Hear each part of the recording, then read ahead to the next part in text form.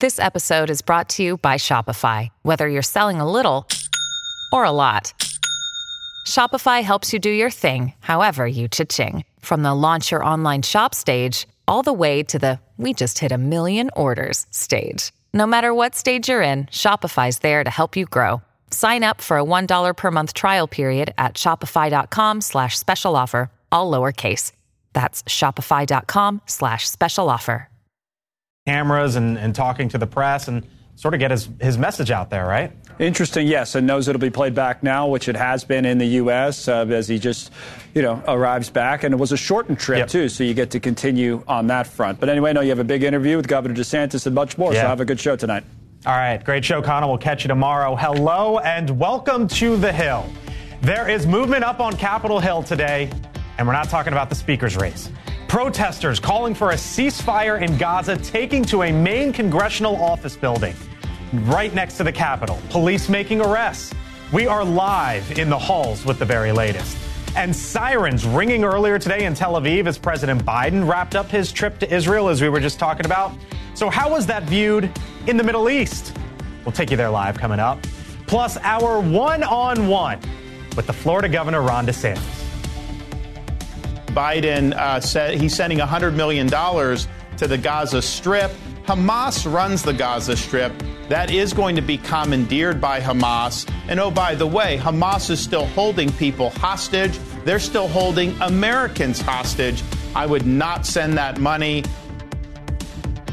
What the governor thinks of a possible $100 billion aid package as well, and his message to Republicans. This was interesting, as there still isn't a Speaker of the House. The Hill on News Nation starts right now.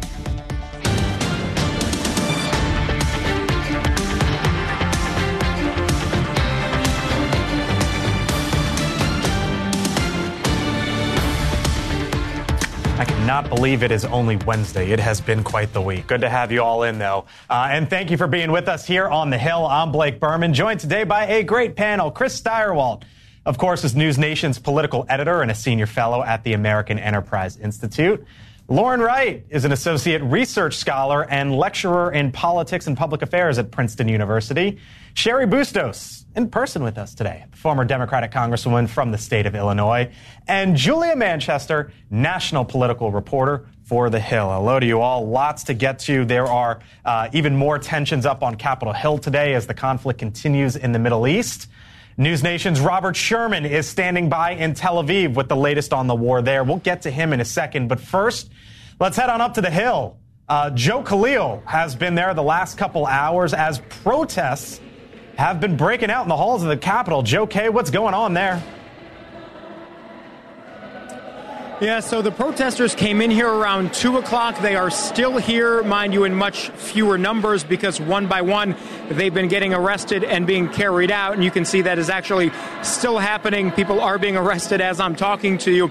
This is a group that is called Jewish Voice for Peace. It's actually a very pro-Palestinian, anti-Israeli government group.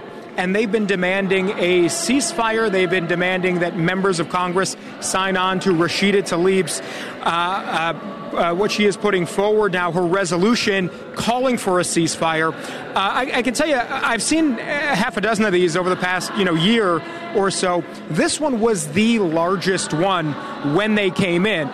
They weren't, disruptive, but, as protests go, they came in, they did their thing, wouldn't move, and were being arrested. We did hear, however, 3 were arrested and charged with assaulting an officer. So obviously that very serious here, Blake. Now, as you see it sort of clearing up, this is a visceral reminder, though, as we're here covering the speaker's race, what's going on in the Middle East, the tension there, how much emotion it is evoking here in this building and around the country, and really a very visceral reminder to lawmakers as to why they need a Speaker of the House, because that war is still going on. And at some point, if aid is to be distributed, new aid approved and appropriated, we're going to need a Speaker.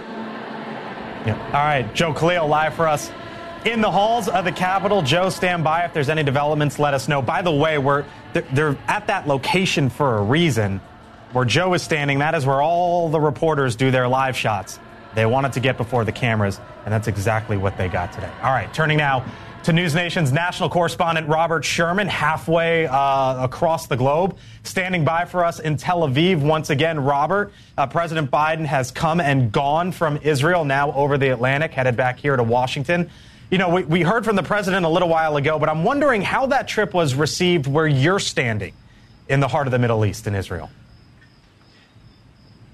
Some of the imagery really speaks for itself, Blake, is that when the president did arrive here today and begin his remarks, there wasn't a screen that we could find that didn't have the president's face plastered all over it. People were listening to what the president had to say on his phone, on the televisions that are in the restaurant here, very keenly interested in what the president had to say and how he would stand by the people of Israel. What was also interesting was when the president left. Air Force One had wheels up. It had been a pretty quiet day here today. No missile strikes in Tel Aviv, no sirens going off. And shortly after the president had wheels up in Air Force One, we were in and out of the bomb shelters here two or three times here this evening. You started to see a lot more activity here as well. A very stark contrast between when the president was here and when he had left, which really just underscores the tensions that Joe is talking about that are here in the Middle East right now. It's all over the place. We saw demonstrations taking place in Yemen, in Jordan, in Iraq, in Iran. Beirut, Lebanon was some of the craziest scenes that we saw today, in which forces had to be brought in order to dispel the crowds there and had to break up the demonstrations that were taking place there. Outside the United States Embassy, might I add, as well. So it just goes to show that there's a lot of anger that is on the ground here. And that anger has not been quelled by the information that came out from President Biden, from the NSC, finding that that explosion in Gaza was likely not caused by Israeli. No surprises here, Blake. That did not relieve the tension in the region. Blake? Oh, I can only imagine. All right, Robert Sherman live for us once again in Tel Aviv. Robert, thank you. Well, today, during President Biden's meeting with his Israeli counterpart, the Prime Minister Benjamin Netanyahu, in Tel Aviv, he emphasized America's continued support in the war. He also suggested that he will call on Congress to pass a, quote-unquote, unprecedented support package. We're going to make sure we have what you need to protect your people, to defend your nation. For decades, we've ensured Israel's qualitative military edge. And later this week, I'm going to ask the United States Congress for an unprecedented support package for Israel's defense. Hello, all. You guys ready to do this? It's been a busy day. Bloomberg headline, quote, Biden plans to ask Congress for $100 billion in Ukraine-Israel aid. Julia, Ukraine, Israel. That's going to be the tricky part here. Well, and that's so interesting because I think both of these foreign policy topics have exposed rifts in both parties, maybe bigger with Republicans in Ukraine, but you are certainly seeing, especially with talk about and calls for a ceasefire by Cori Bush and Rashida Tlaib, there is definitely a divide as to how much the U.S. should be given to Israel within the Democratic Party, So I'm curious to see how these rifts impact this overall effort to give $100 billion over. You guys ready for me to drop something on you? Okay. In the inbox, statement from the press secretary, Karine Jean-Pierre.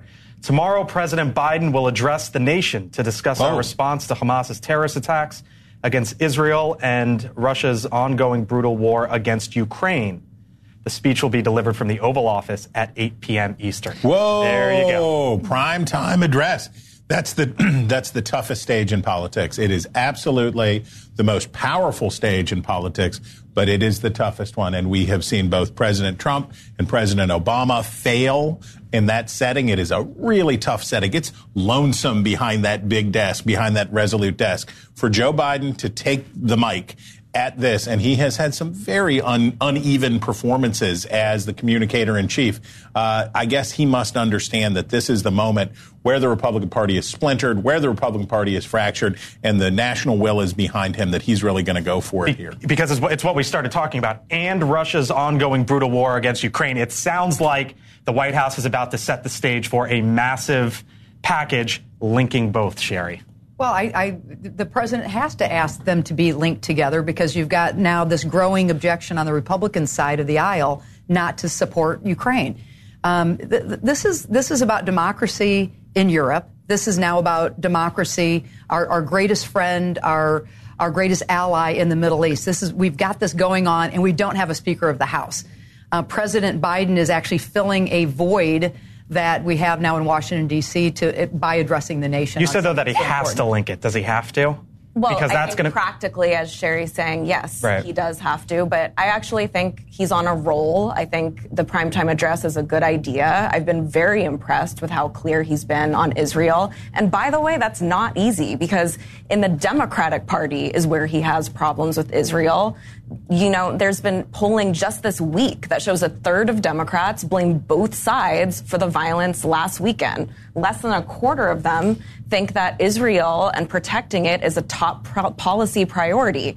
These are real problems. Biden is going against his party. I think he's standing up and doing a good job, and he should keep going. And one thing sorry, Congresswoman. Well, I don't think he's going you defer to the Congresswoman. Just real quickly, though, I don't think he's going against his party. I think it's a minority of Democrats in the U.S. House of Representatives who are not wholeheartedly with Israel. But the gap between them and the 60% of Republicans is very, very striking. And those, I'm sorry, were not Republicans protesting in the Cannon building just now. You know, I think they're just not. He does have to link these two issues together for another reason, and that's Iran. You know, whether we like it or not, these two conflicts are somehow literally linked together through Iran. Remember, this isn't a way an East versus West thing. You have Russia that, works with Iran. You have questions about how involved Iran was in the terror attack on October 7th in Israel. So I expect him to essentially make that argument. All right. So President Biden today suggested that he could go to Congress the upcoming days asking for an aid package to help support Israel. But right now, it's unclear how that could even happen, as there still isn't a Speaker of the House. Republicans are acknowledging that needs to change. That crisis is on us now. We may get a request almost any time to act. We need to be able to act. But in a vote earlier today, Jim Jordan fell short for a second time, and the path forward, for him at least, remains unclear. Republican Congressman Mike Lawler of New York has voted against Jordan twice now, and he joins us live. Congressman, good to talk to you as always. Let's start with seemingly this news coming out of the White House of a primetime address tomorrow from the President of the United States on, quote, Hamas's terrorist attacks against Israel and Russia's ongoing brutal war against Ukraine. Do you think what is coming here is a major request for both from a financial side? Well, I think obviously the White House has already intimated that they're looking for a major request that would include both Israel and Ukraine aid and potentially also deal with the border. But we'll have to see, obviously, what the president says in his address tomorrow. Ultimately, Congress needs to get back to work. There's no question about that. And unfortunately, we would not be in this situation if 8 Republicans did not team up with 208 Democrats to paralyze the House and create this chaos by removing Speaker McCarthy. Democrats don't get to wash their hands of this mess. They voted for it because they thought it would give them political advantage. And obviously you had 8 Republicans who put their personal grievances ahead of the conference. It is obviously a difficult situation right now. We do not have consensus on a speaker choice. I still believe Kevin McCarthy is the right person to be speaker and to lead this House forward. Let's pause there. Ultimately, what's the pressure on you like right now, Congressman? Because you think it should be Kevin McCarthy. The conference has moved in another direction. Has Jim Jordan called you? Have his staff called you? What's that? Take us behind the scenes a little bit. What's that pressure been like? I've spoken with Jim multiple times and had very direct and frank conversations.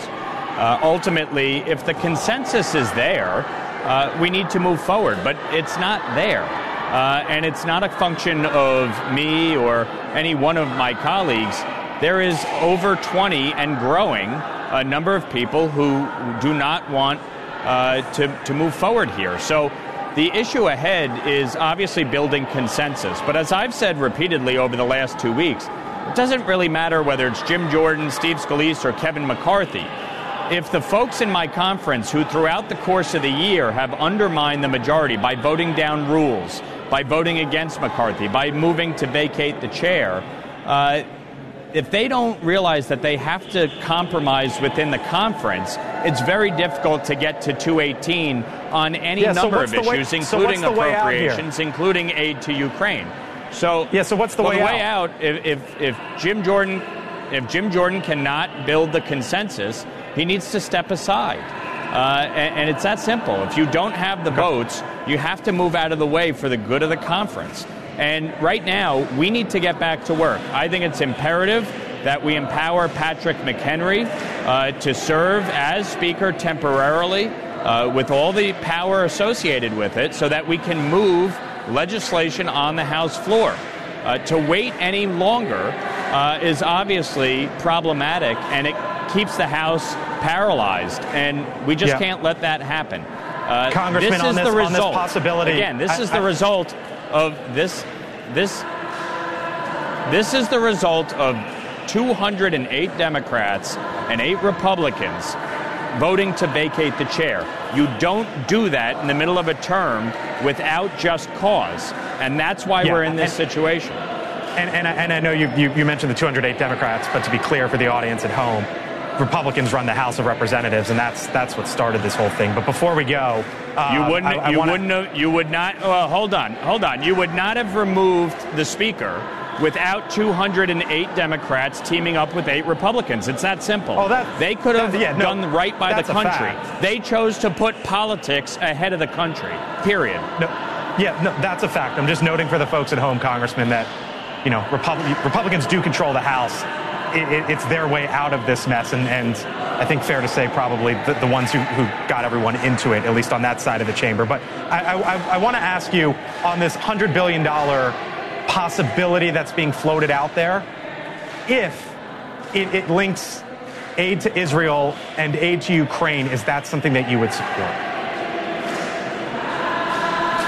Look, I support aid to Ukraine. I have in every vote I've taken on the House floor. But I don't think we should be necessarily linking the two together. We need to build consensus. If there is consensus to do it, great. If not, I do not want to hold up aid to Israel while we work through the aid to Ukraine. Congressman Mike Lawler, always appreciate the time, sir. We'll have you on back soon. Thank you. Thank you. What'd you make of that, Julia? Yeah, look, I mean, this is a lawmaker who is in a very competitive swing district next year. It's notable that he voted no against Jordan twice, given the fact that Democrats have already telegraphed that they are going to tie every Republican who votes for Jordan to Donald Trump and Jordan's refusal to accept the 2020 presidential election results. So I think what you saw there was someone who's walking a very, very fine line going into an election year. I think it was interesting that he said, I don't think we should be linking the two together, but he also doesn't want to hold up the process. And that's the conundrum here, potentially, right?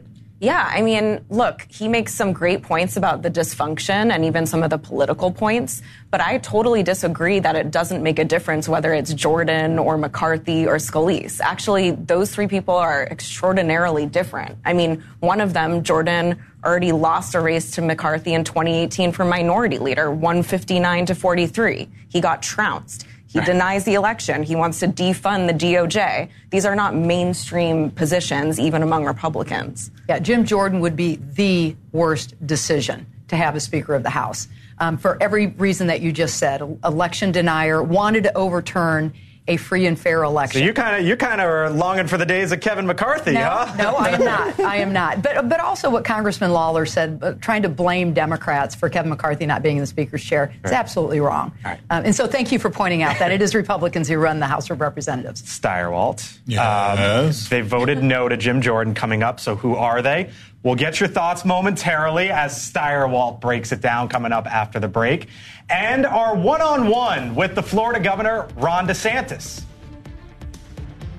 and voters want to see results. So I think they need to get their act together and focus on the American people.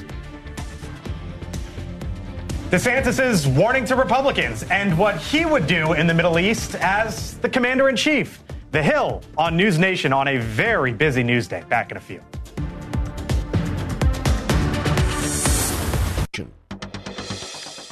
All right, welcome back here on the Hill. So one of the other major stories here in Washington, House Republicans trying to scramble to find a path forward, try to nominate a Speaker of the House. You kind of saw me get into it there with the congressman from New York. Here to dig into the 22 no votes that Jim Jordan received today on the second ballot, Chris Stirewalt. Stirewalt, break it down for us. How do you see this? Okay, so think picture. So you have the United States as a whole. Okay, and in the 2020 election, it was more Democratic than it was Republican in the nation as a whole. Of course, that's not how we elect the president, right. But we have more Democratic voters than we do Republican voters. So every congressional district has its own weight. Mm-hmm. The Cook Political Report came up with the term partisan vote index, and that's how much more or less Republican or Democrat any district in the United States is than the country as a whole. So I want you to take a look at this first group of 11 House members who voted again for someone other than Jim Jordan. And here's what you should note. All of those 11 people come from districts that are more Democratic than the nation as a whole or very close to average. So these are Democratic districts, Anthony D'Esposito from New York, Mike Lawler, who you talked to, and on down the list. So these are districts either that vote Democratic on the presidential level or that Republicans win by very small margins. And we can see on the numbers there, it's basically plus or minus 5, right? Right. So these are R plus 5 or less for Republicans. Why don't they want Jim Jordan? Well, our colleagues already talked about that because he'd be a hot garbage fire for Republicans in competitive districts because instead of putting forward issues that people want to talk about that are generally popular and working, being tough on Joe Biden, but legislating, well, what would Jim Jordan do? Joe Biden has a couple of dogs who bit people. I assume they would have to be impeached also. And it would go on and on and on. And it would be investigation after investigation and shutdown after shutdown. So that makes sense. Yeah, so I would look at that and say, okay, 11, you can only lose 5. Yes. But this is why Stirewalt breaks it down for us. So check out the next 11. Look at these 11. And this will tell you why Jim Jordan is in the situation he is. Look at the magic numbers under those folks. You have members in districts from an R plus 7, pretty Republican, all the way up to an R plus 18, right? If Old Scratch himself was running on the Republican side, he could win in Drew Ferguson's Georgia district, right? Georgia 3 is going Republican no matter what. And still, this guy is voting against Jim Jordan. This tells you how hard it is for Jordan to get out of where he is, because the other thing you should know about the people who are on that screen, they're serious people. There's appropriators. There's grown-up people. These are people who are conservative Republicans. There's not an ideological valence to this list. And as our colleagues alluded to, some of this is personal antipathy towards Jim Jordan, who's been a real jerk to a lot of people in the House. But it's also just a frustration with people who use what John Boehner used to call terrorist tactics in the House. They get control of the process, and then they want these people to behave. And these people are telling Jim Jordan, how do you like it now? How do you like it when the shoe's on the other foot? Sometimes I'll call Stirewalt and I'll be like, what do you think? And I'll just sit back and listen. Let it flow. Let it flow. Let and it I flow, get the download and I say, I learned something. Stirewalt breaks it down. Interesting way to think about it. All right, coming up, my one-on-one interview with the GOP presidential candidate, Ron DeSantis. What he would do about the war in the Middle East. Plus, what he's saying about those Republicans who seemingly can't figure out who the next Speaker of the House should be. We will speak with the Florida governor next as The Hill on News Nation returns.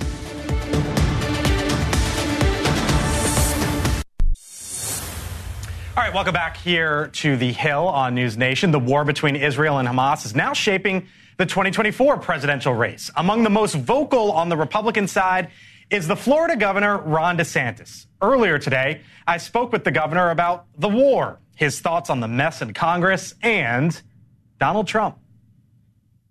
A lot going on in the world. We obviously want to start on Israel and the ongoings in the Middle East. You, of course, want to be the next commander-in-chief The current one is on his way back from Israel. I'm wondering if you give President Biden credit for going and how you view his trip in Israel over the last 24 hours or so.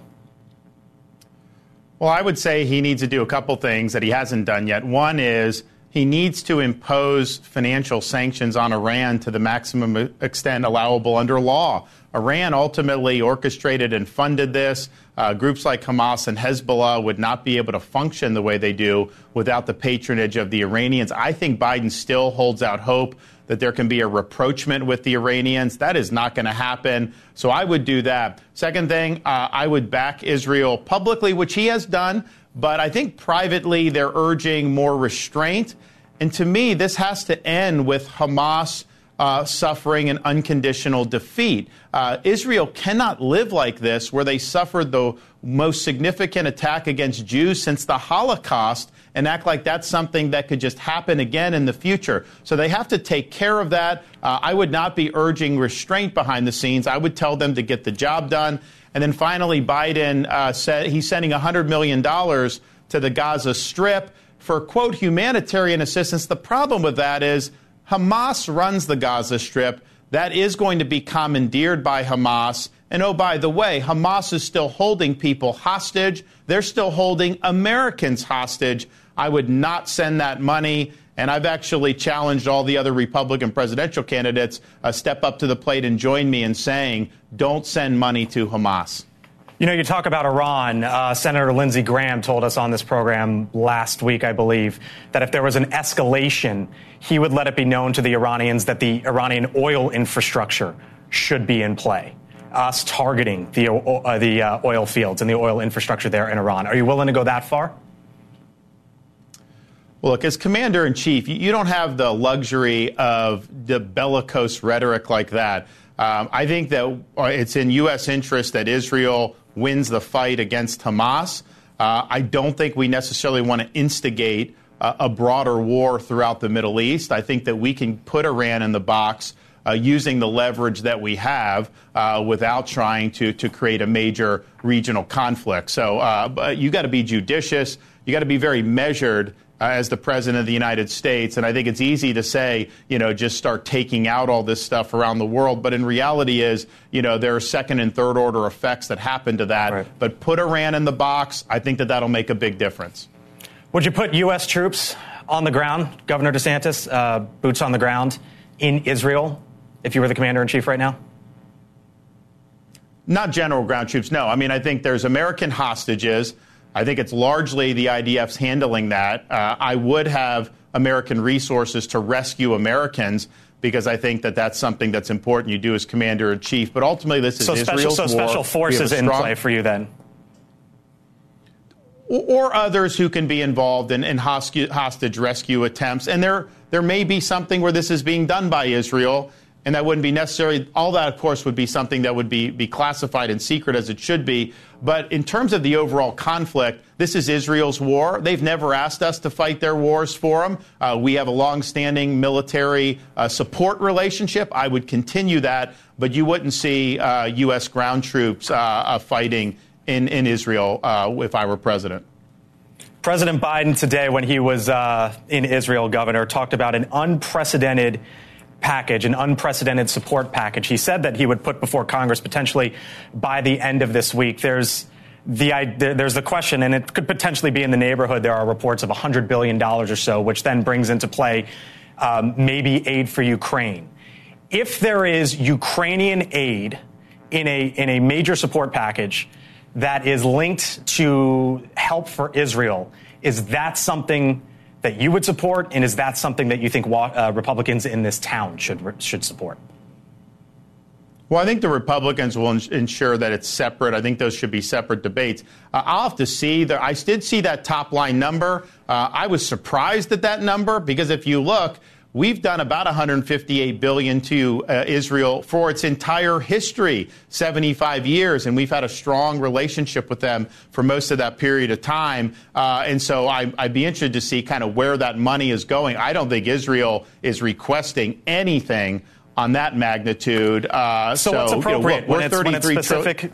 Yeah, when it's specific to Israel, I know it's just a theoretical number, sir, at this point. But since you're surprised at the $100 billion for but it package. matters, though. I mean, I do think it matters. I mean, we have a Congress that has plunged this country into debt over the last 5 or 6 years in rates that we have never seen before, starting with COVID and continuing to do it. And it's almost like they think that there's never going to be any cost to this. And so I do think the top line number, look, we're going to meet obligations to defend the American people. But, man, throwing out stuff like that. So I want to see what it is. But I think these are separate debates. I think they're separate issues. And I think the Republicans in the Congress will approach it accordingly.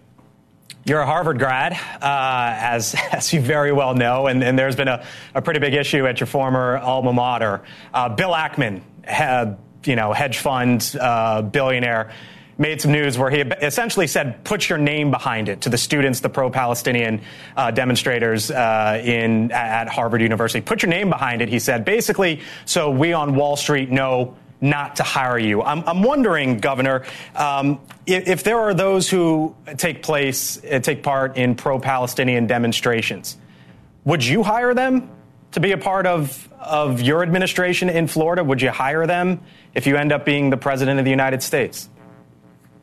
Well, what I saw was not just pro-Palestinian. I mean, those were pro-Hamas demonstrations. I mean, when the blood wasn't even dry on the Israelis that had been massacred, you have these Harvard students and other people and other universities out celebrating the carnage by Hamas. And so, of course, I would not hire people who have done that. Look, I tell people I'm one of the few guys that got through both Yale and Harvard and came out more conservative than when I went in because these have typically been very liberal places. However, back in my day, it was very liberal, but I would never have saw students that would have been celebrating actual terrorist attacks. And that's what we saw, and they signed their names to letters.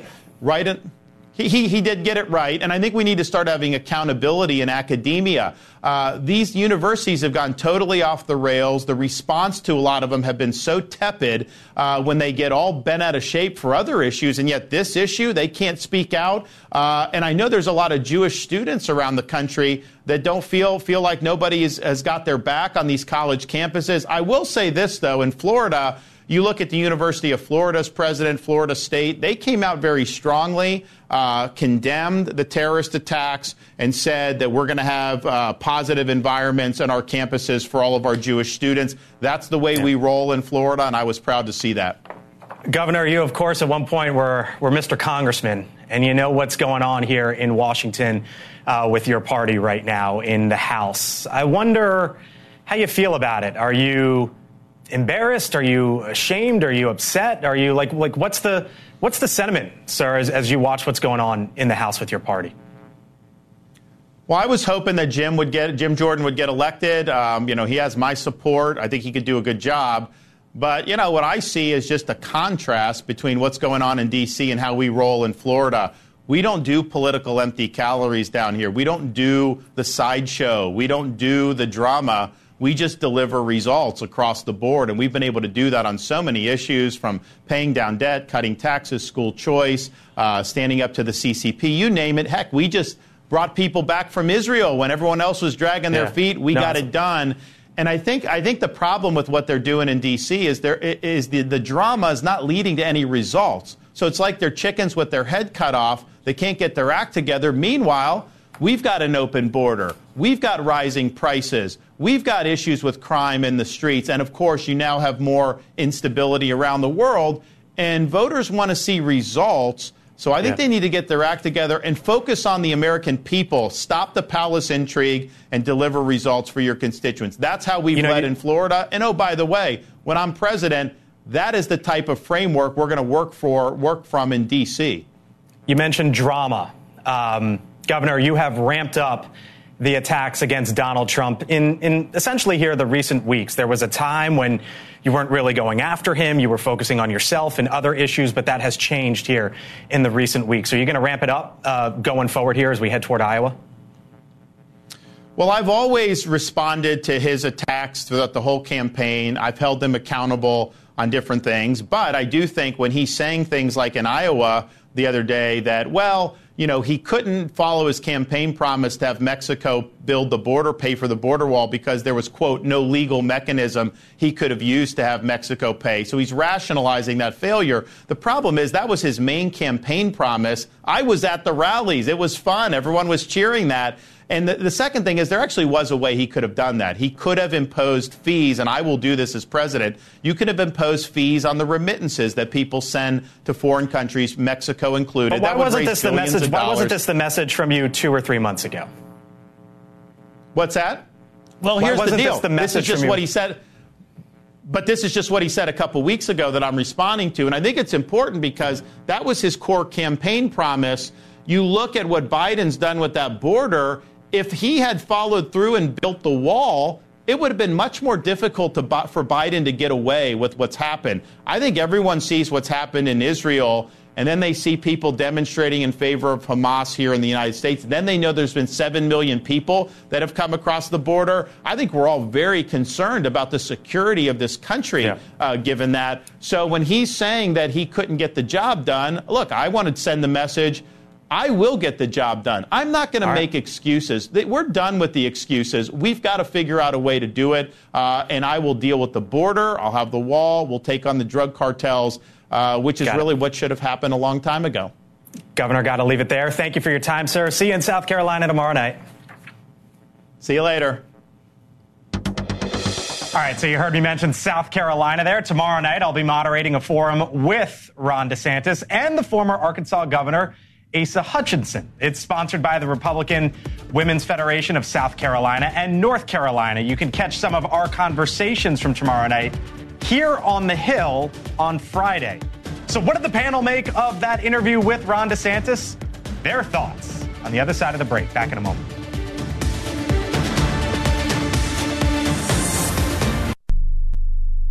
Show me that smile again. Show me that smile. Different strokes it takes. Different strokes it takes. Different strokes to move the world. There you have the facts of life. The facts of life. What would we do, baby, without us?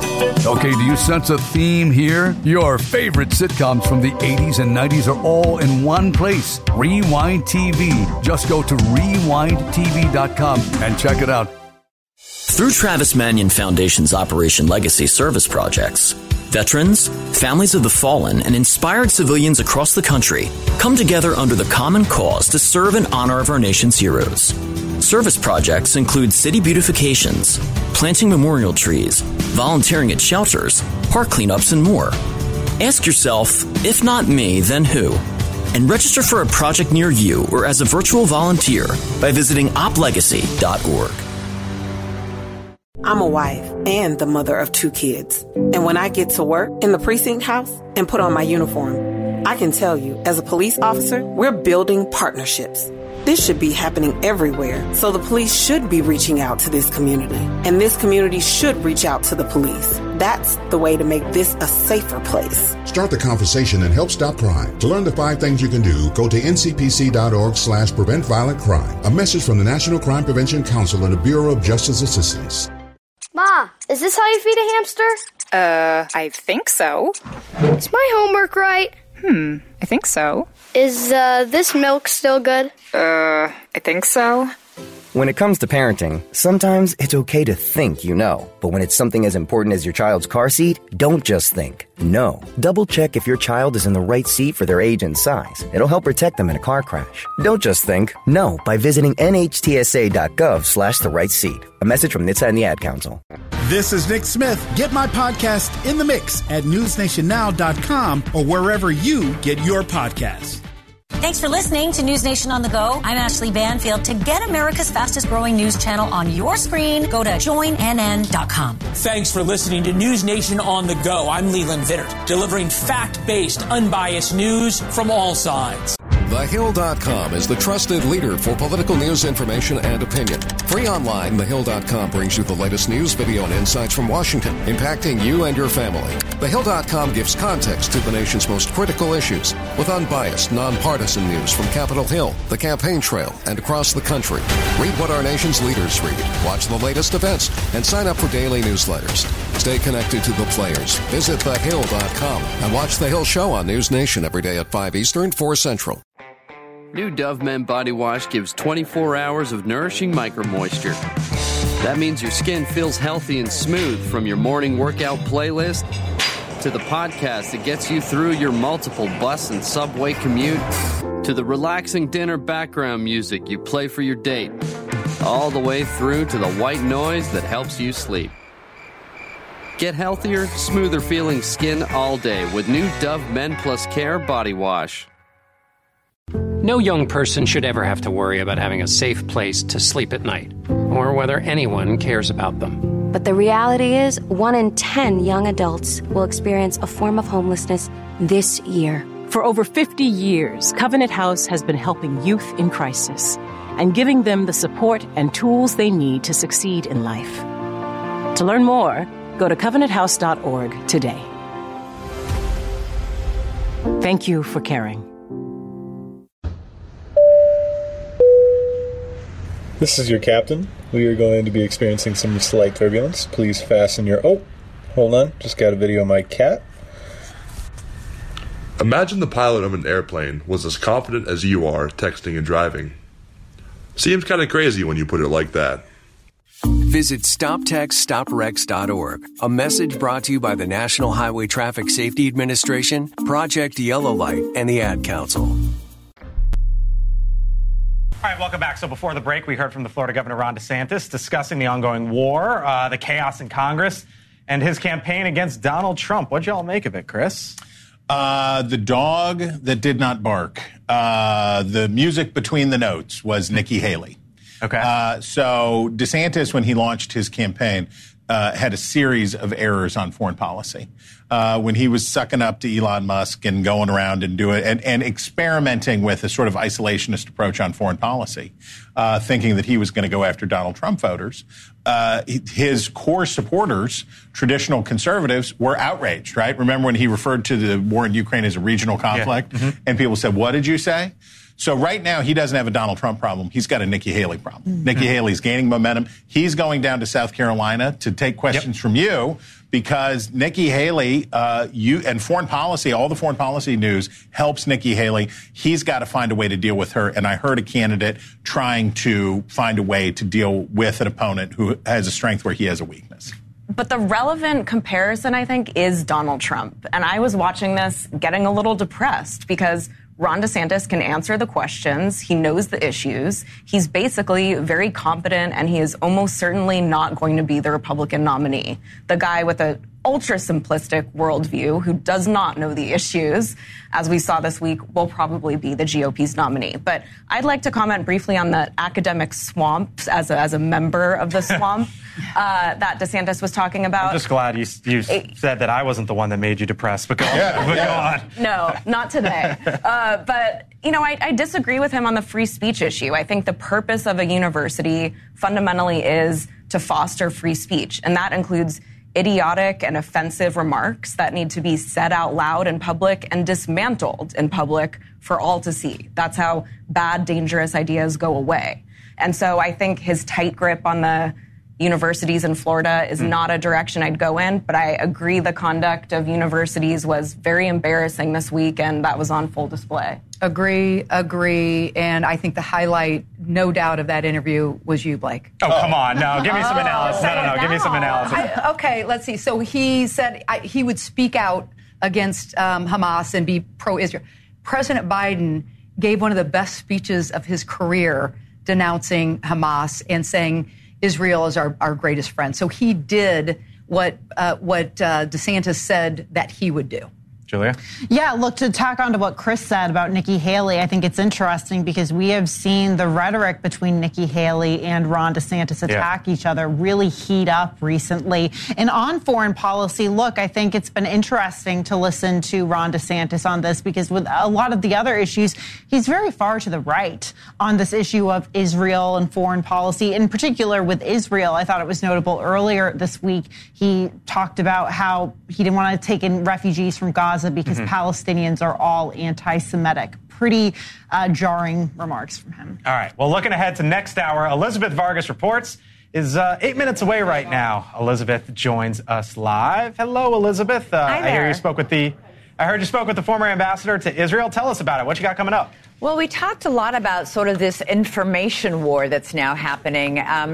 Israel took a few hours to come out with a denial that it was behind the explosion at the hospital in Gaza, and then took about a total of 6 hours before it started providing the proof. Keep in mind, Hamas never provided any proof at all that it was Israel that they say was behind the attack. We're going to talk about the fact that that delay really allowed many in Hamas and in the Arab world to take hold of the narrative, and now that it's out there and catching fire, that the genie's out of the bottle. So he's obviously knows the Mideast very well. He's in Jerusalem, actually, tonight when we speak to him, all about that whole information war that's going on and the battle for control of the narrative, especially as we're seeing this evidence that, U.S. intelligence agencies are saying it's preliminary, but they have high confidence, which is pretty high for them to say that. It's not moderate.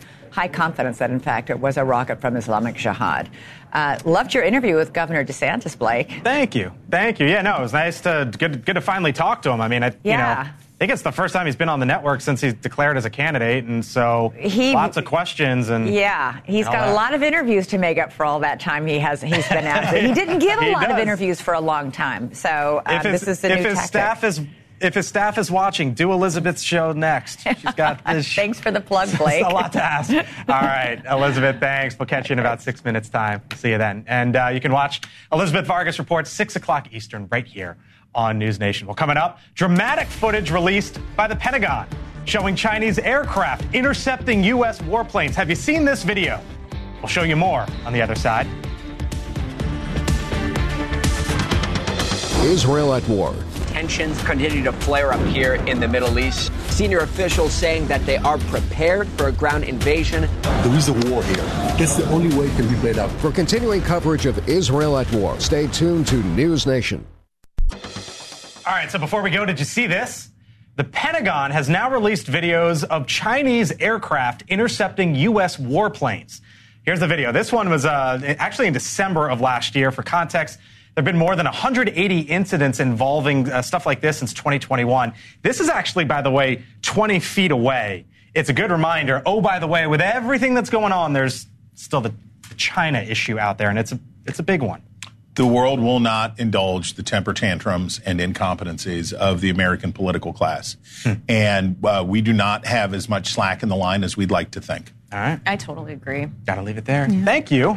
Busy day, consequential day. Governor Ron DeSantis joining us. I'll see you tomorrow from South Carolina. We're bringing the show on the road. See you at 5 o'clock Eastern. Until then, Elizabeth Vargas Reports is up next, and Elizabeth starts right now.